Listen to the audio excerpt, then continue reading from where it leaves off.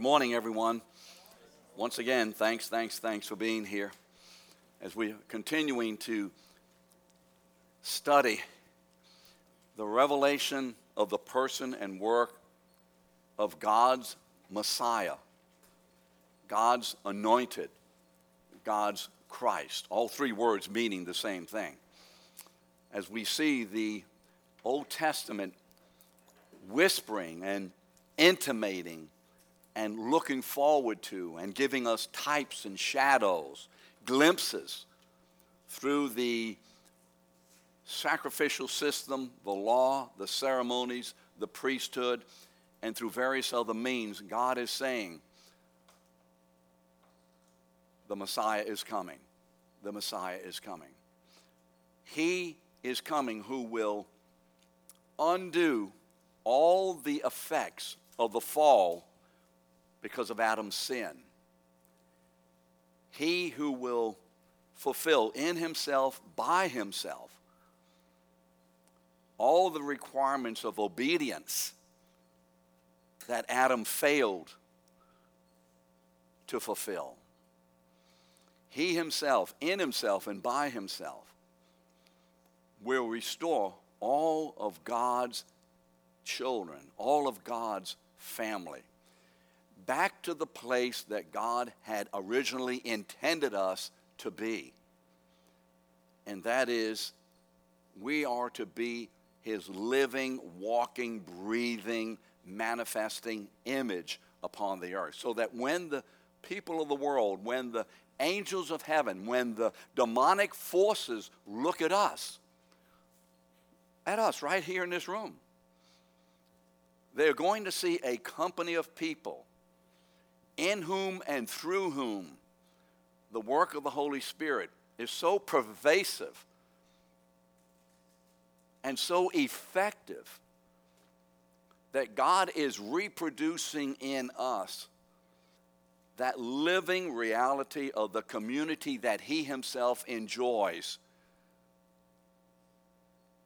as the three persons of God relate lovingly through their roles.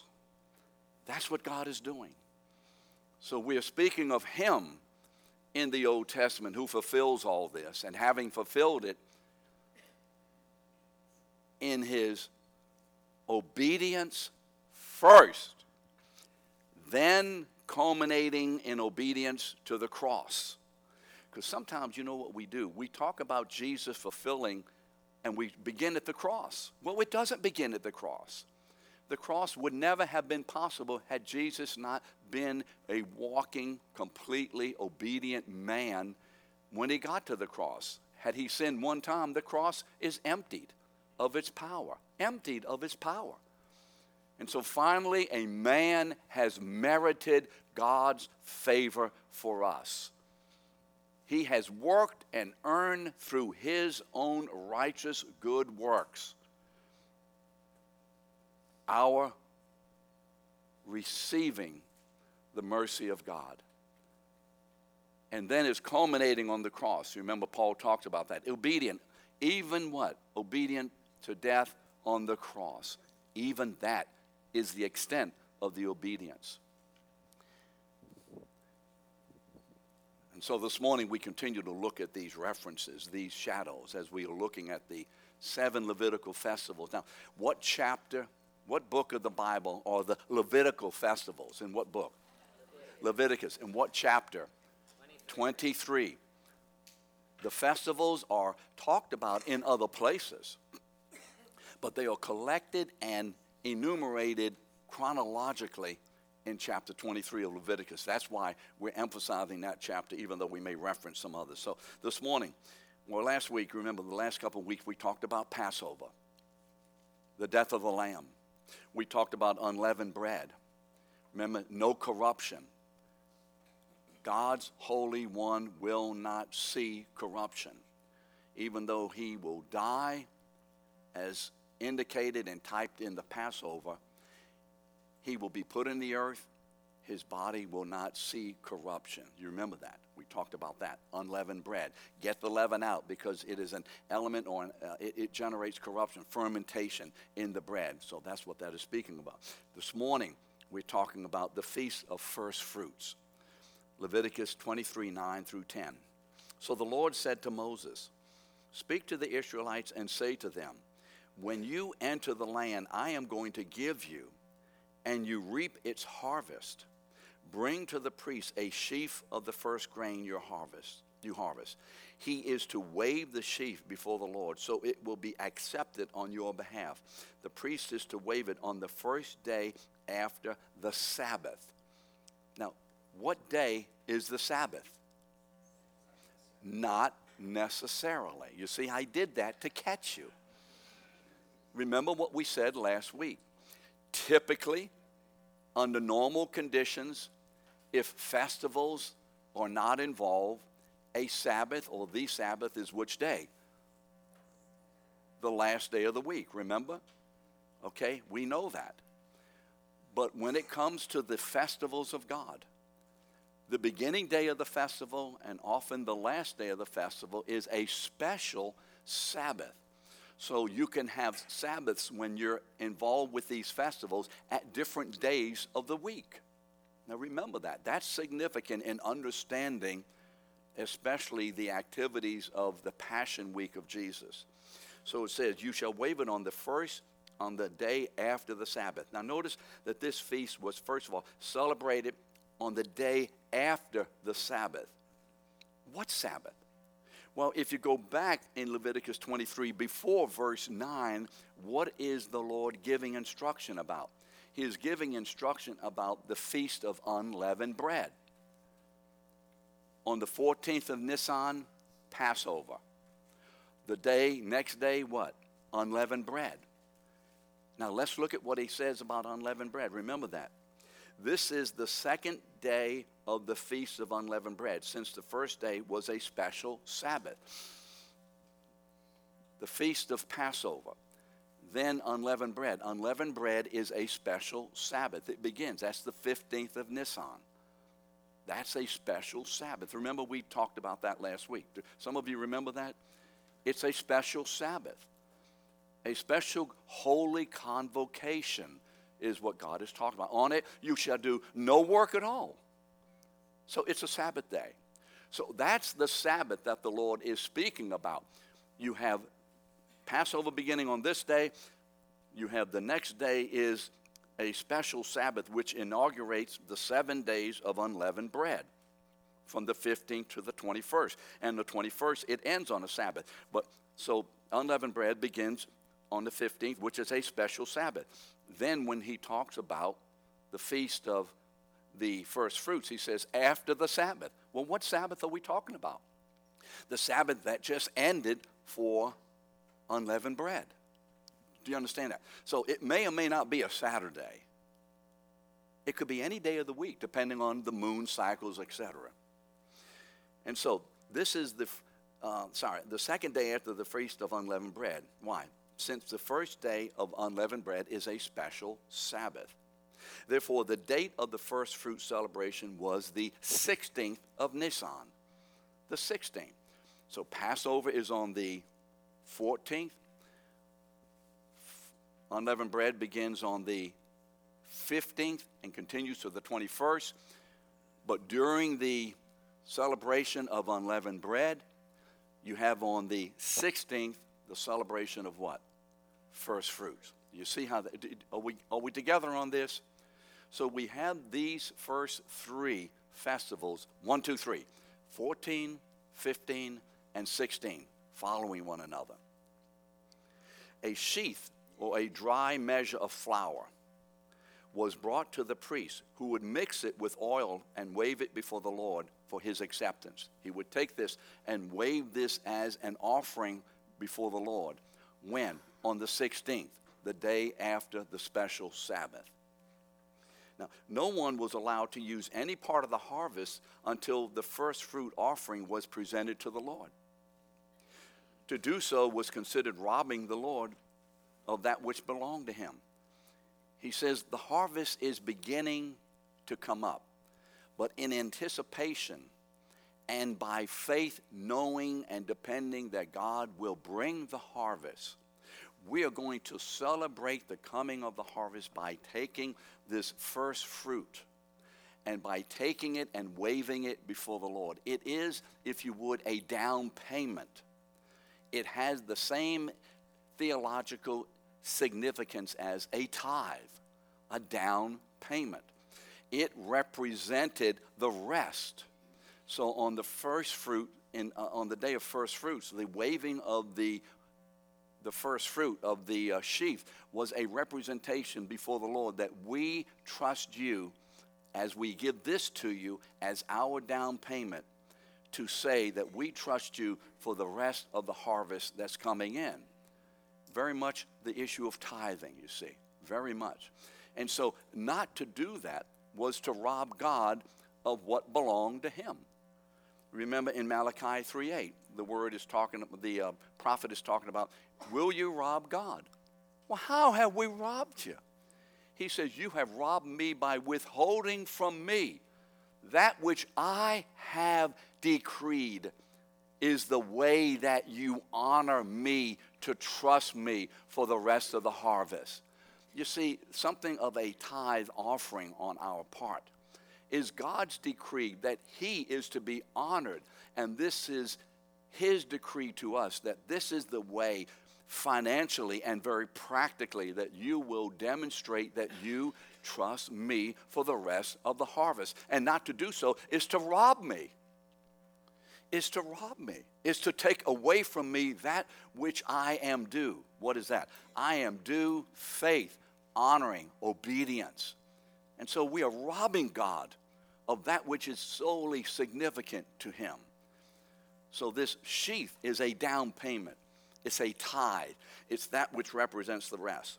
This festival anticipated the full crop of wheat, which was to be gathered when? When was the gathering of the harvest to begin?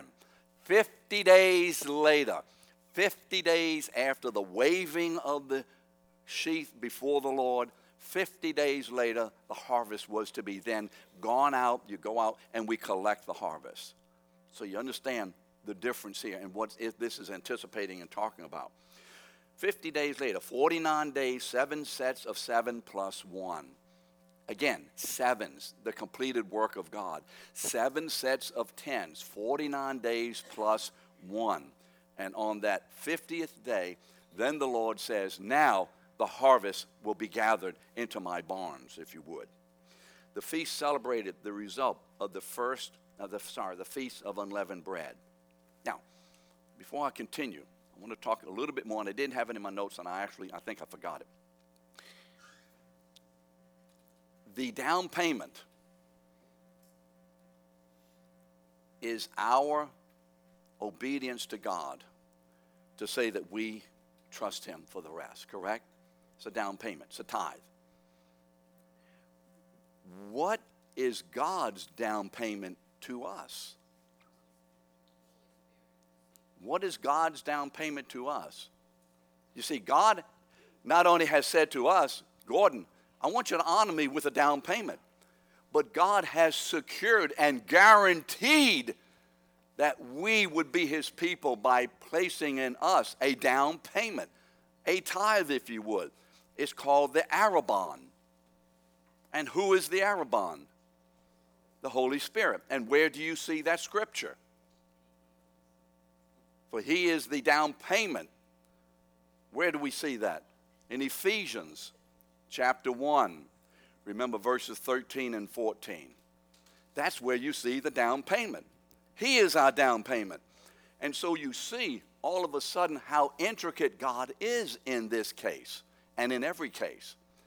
What he's telling these people to do as an outward expression, typifying and anticipating that which will come, he himself does in Christ, then giving us the down payment is as his securing, guaranteeing us that we are his children. Having given us the Holy Spirit, then he promises to keep us by the Holy Spirit. That the work he does in us, causing us to have faith in Christ. Remember, for by grace you have been saved through faith. That is not your own works. It is a gift of God, lest any of you should boast. And that faith which we have welling up in us to receive Jesus as our Savior is the work of the Holy Spirit gifting us with that ability and with that empowerment. And it is that same faith that God generates in us and keeps going in us day after day in every circumstance of life, keeping us going. So you see, we were saved, if you would, by the good work of faith as God's gift to us. And we are maintained in our salvation by the continuing good work of God's grace-empowered faith. So don't anyone think that once you're saved by faith, works have nothing to do with it.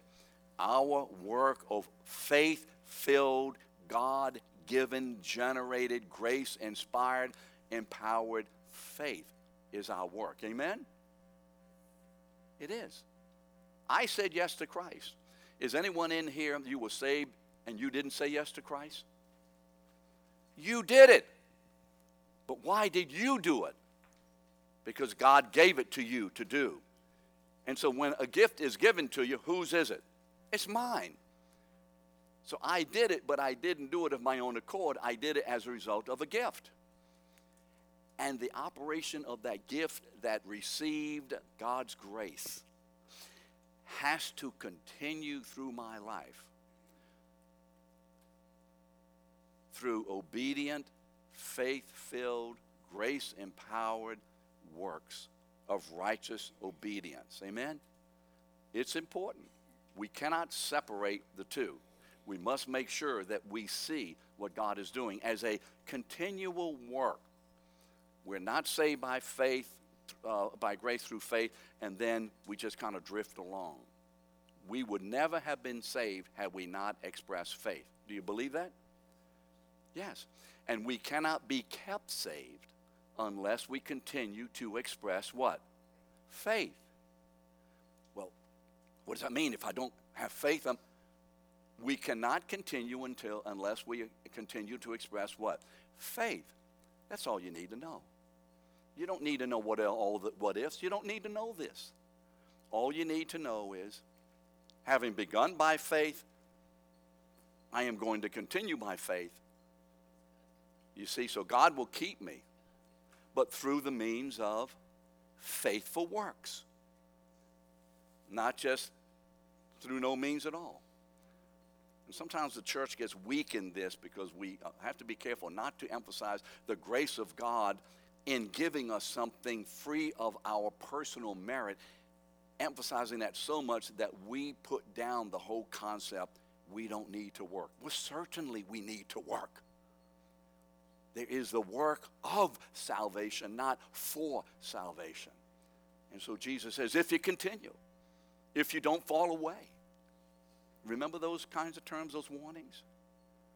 So let's remember to look at our lives on a daily basis and be sure by listening to the Holy Spirit and being convicted of weak faith or maybe not even activity of faith in an issue of sin to receive his empowerment and building up so we continue to move forward and be strengthened and matured in Christ until that day.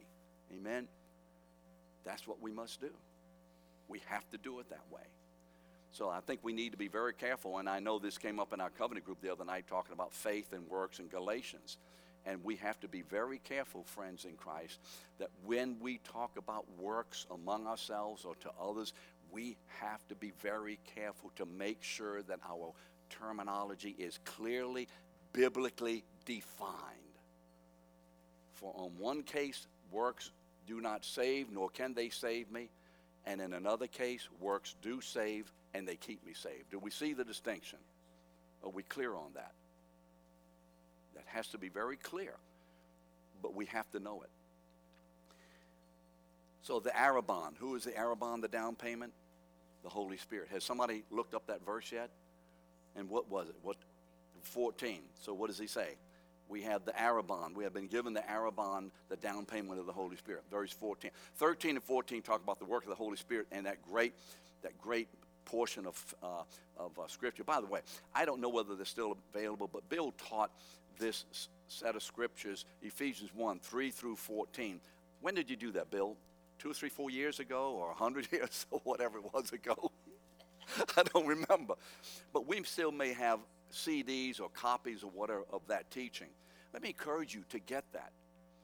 Those verses probably encapsulate the gospel more clearly and more succinctly, and the work of the Trinity more dynamically than any set of verses that I know about. And someone could disagree, but that's just my concept of that. It is an incredible statement that Paul makes, and Bill went through for several weeks delineating that and showing us what it all meant. So let me encourage you maybe to try to find out how to get those tapes and listen to them. So the first three set of festivals or feasts, what are they? Passover on the 14th, unleavened bread on the 15th, and first fruits on the 16th. Okay, those first three festivals anticipate what? What was God really saying in those festivals? Could you remember that first set of festivals was one of the three sets of festivals that God required all the males to come to Jerusalem. That's why on the day of Passover, so many folks were in Jerusalem. I mean, that's where they all came from, this great celebration. But what do they anticipate? What are they speaking about? What do we see in the death of the Lamb? What do we see in his body not being corrupted? And what do we see in the first fruit? We see what? A picture of the first advent of Christ. We see that in this. I wonder if I said something here, I want to make sure. Hold on a minute. I'm going to look back in here a second. Well, I don't know what I did with the references here. But when we look at the first fruit, Colossians, 1 Corinthians 15, what does Paul talk about as he's talking about the resurrection? He says Christ is our first fruit. He is the first fruit of them who have been risen from the dead. Paul takes the idea and the festival picture of first fruits and says that festival was speaking about the resurrection of Christ. That Christ was crucified and he remained in the grave for that period of time until on the day of the first fruits, on that Sabbath, as the Sabbath came to an end. You remember the Sabbath begins when? At sundown. On that day, on that seventh day, Jesus rose from the dead. And he became the first fruits of them that slept. Meaning that he himself was the beginning of a new humanity. The humanity who would in themselves be the image of God. Remember, he is the exact image of the invisible God. Hebrews 1:3 tells you that. And now God has upon the earth for the first time since Adam, he has upon the earth an innocent man, innocent of all sin, who has paid the price for us. And we were in him, not being declared innocent, but being declared not guilty because of his payment for our sin. And finally, God has his, if you would, last or second Adam upon the earth, in whom and through whom God's people would be birthed, just as in Adam, as Adam was to be the progenitor of a race of people who would be God's people, innocent of sin, completely obedient, having fallen from sin that ended, fallen because of sin that ended. So Christ now becomes the second Adam, if you would. And his race of people will be birthed. And in these people, God will have a people whom he has justified and has declared as righteous with the same righteousness as God's Son. So when God sees us, we are in God's sight, having been declared by him to be such. We are as righteous as God's own Son. Can you imagine that? We are as righteous as God's own Son. We're not half righteous, almost righteous, going to get there one day righteous. We are today and will be forever, declared by God and accepted by God as righteous as his own Son, as if we had never sinned, as if we had never sinned. Now that's powerful. And you can't get your mind around it. But all you can do is to say, I accept it. Don't understand a whole lot about it, but I'm going with it. Because we are now the righteousness of God in Christ. Righteousness of, did I say righteousness of God in Christ? That's who we are. Amen? And so now, as God's people upon the earth, what are we told to do? Romans 6:4 says what? That all of this has happened. The death and the burial of Jesus and the resurrection has happened. Why? So we might walk in newness of life. Newness meaning having been recreated. We have been morally, solically, in our souls, been reconstituted as God's people. And now because of that, having received the Holy Spirit, we are to walk in newness of life. That's why we were saved. To walk in a way that through our good works of faith, we are literally demonstrating what righteousness looks like. We are showing to the world what the righteousness of Jesus Christ actually looks like and sounds like. That's what we're doing. That's how we're living. And that's why sin is so dastardly destructive. Because when we sin, we are tearing down that picture. So we strive not to sin through confession, through repentance, through obedience, through being cleansed by the Spirit, by knowing the Word, through prayer, through fellowship, through walking with one another, through mutual accountability and correction and encouragement. We strive not to sin, so that the activity of sin is diminishing in us, and as a result of its diminishment, righteous acts are increasing in us. So that increasingly so, individually and corporately, the world is being shown the life of another man. So that they look at us, they are seeing the reality and power of another man, of God's man, who is still on the earth in us by the Holy Spirit. That's what's going on.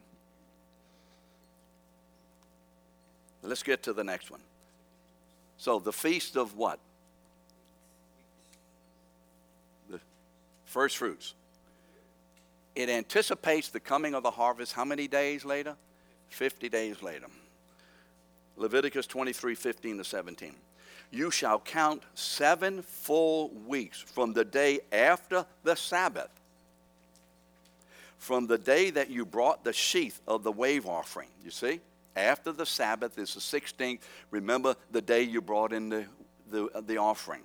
You shall count 50 days to the day after the 7th Sabbath. Then you shall present a grain offering of new grain to the Lord. This feast began the 50th day after first fruits. On the morning of the feast, this is called Pentecost. Remember why Penta? Because what does the word Penta mean? Remember? The Pentagon, how many sides does it have? 5. So Pentecost means 5. It's 50. It is a word for 50. That's all we're saying here. This is the Feast of Pentecost, the feast, if you would, of weeks. It was called the Feast of Weeks. Why? Because you had to wait 7 weeks. But we call it Pentecost, and that's just fine. On the morning of the feast, the priest would present a new grain offering with 2 loaves of bread before the Lord, as representing the rest of the harvest to come. This is the harvest that God gives, and he is waving this before the Lord and presenting it before the Lord, so now we can go out into the fields to collect the harvest.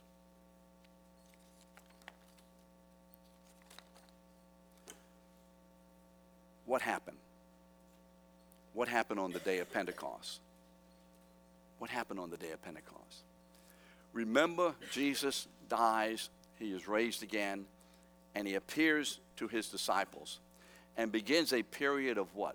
40 days of in and out of their presence, eating with them, communing with them, fellowshipping with them for 40 days. Then at the end of the 40 days, you remember he is taken up into heaven. And as he is taken up into heaven, he says, all authority in heaven and earth has already been given to me. You see, when he is taken up on that 40th day, he is not going up to heaven to receive authority. He is not going up to heaven to be crowned King of Kings and Lord of Lords.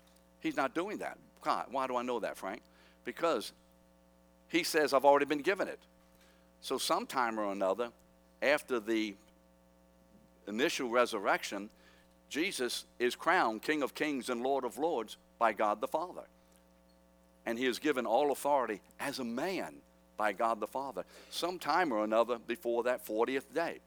You know, sometimes believers think that's the day he rises, he's crowned and all. No, that's not what happened. What does he say? All authority in heaven and earth, what? Has, you can put already, because that's what it means, been given to me. This is something that he has already been given, and that he is giving authority and command to his disciples for the next days. He doesn't tell them, but we know it's 10 days. You wait in Jerusalem to receive the promise of the Father. You wait until the Father gives you this promise. Now, they don't know how long they're going to wait, but Jesus does.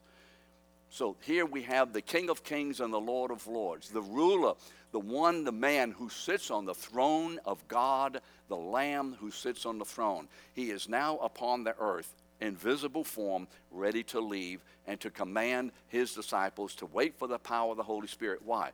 Because the giving of the Holy Spirit is the initial wave offering gift of God into his disciples, these men and women, these 120 people. And as they receive that, now they become co-participants with God in the going out into the world to collect the harvest, the church of Jesus Christ.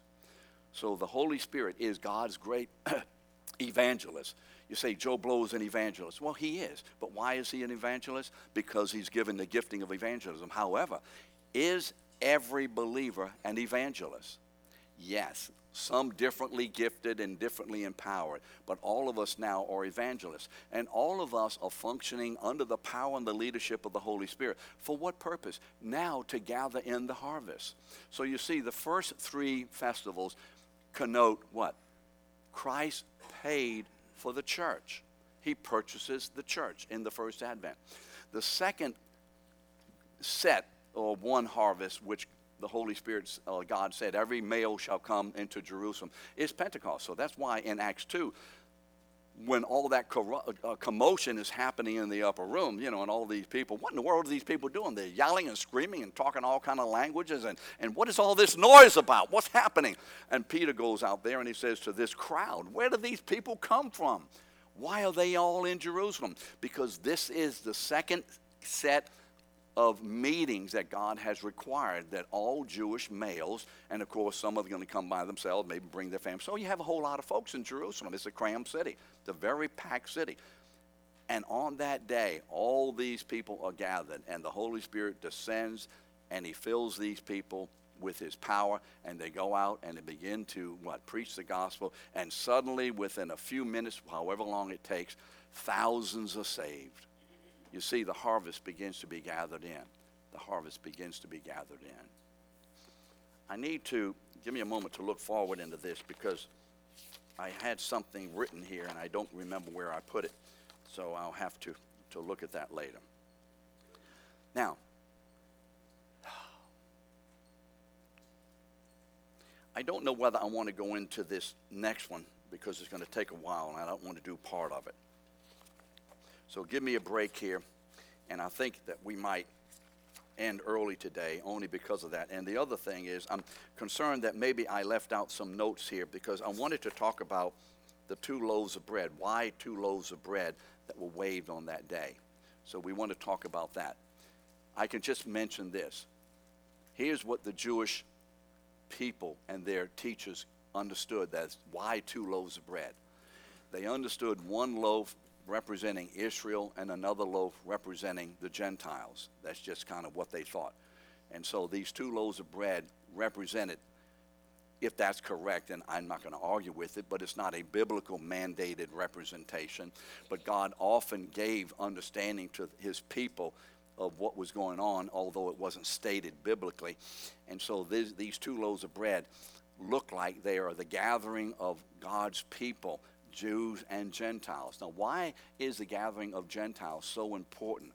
Why was that so significant? Why did that have to happen? Why was it absolutely necessary for Gentiles to be part of the kingdom of God? Why? Why did God have to do it? He had to do this. He was obligated to do it. Oh, I didn't think God was obligated to do anything. Yes, he's always obligated to himself to do according to his own nature. He's obligated that way, doesn't he? Isn't he obligated to do according to his own nature? Yes. He has to function according to his own nature, or he can't be God. Now, why were the Gentiles, why did God have to do this? Because what did he say to Abraham? Remember, especially in Genesis 15, when Abraham says, hey, I'm having a struggle here. We don't have any kids yet. I know you're going to do it right. And the Lord says, Abraham, I'm going to give you a son in your own body. Go outside and look at the stars. And Abraham goes outside and looks at the stars. And Abraham believed God, and the word says, and it was counted or reckoned to him as what? Righteousness. Amen? And then God says to Abraham, and he elucidates and expands on the understanding of his promise that he began back in Genesis 12. Go out there because I'm going to do these 7 things. You see that in the beginning verses of chapter 12. And in this particular section of Genesis 15, he says, and through you, all the nations shall be blessed. You see, God had to bring in the Gentiles because he had decided to bring in the Gentiles. And he had promised to bring in the Gentiles. And as a result of this decision within himself, because of his own personal desire, and because of his promise, God's righteousness demanded that he do it. So he is consistent, isn't he? And so the Gentiles will be saved in this, and this is why we're here. There are not many Jewish people in here that are descended from Jewish folks, a couple, but not many more than that.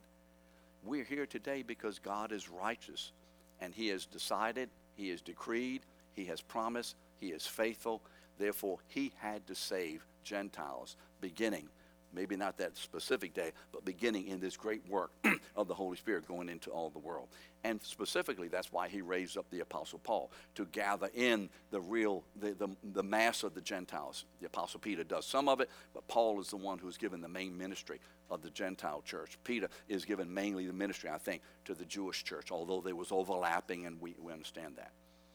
So why are we here? Because of God's righteous, faithful decree that we would be here. We were represented on that day. God guaranteed it, and he keeps his promise. Amen? So that should help us in our daily walk with God. That should help us when things are not going the way we think they should, or we're fearful, or it looks like something's going to happen and we thought God had promised. What God promises, he keeps. We just have to be careful that we understood the promise correctly and in the right time frame. That's where we go wrong often. We didn't get the promise as clear as we thought, and we often didn't get the time frame as clearly as we thought. So next week, we'll talk about the Feast of Trumpets. I want you to look at that. What were the trumpets? What did that feast indicate? And secondly, why did this feast, the only feast, begin on the first of the month? None of the other feasts begin on the first of the month. I mean, you'll see that the atonement begins on the 10th, and the booths begin on the 15th. I mean, why the first of the month? Highly significant. There's something there, I think, that the Lord is telling us. So see you next week.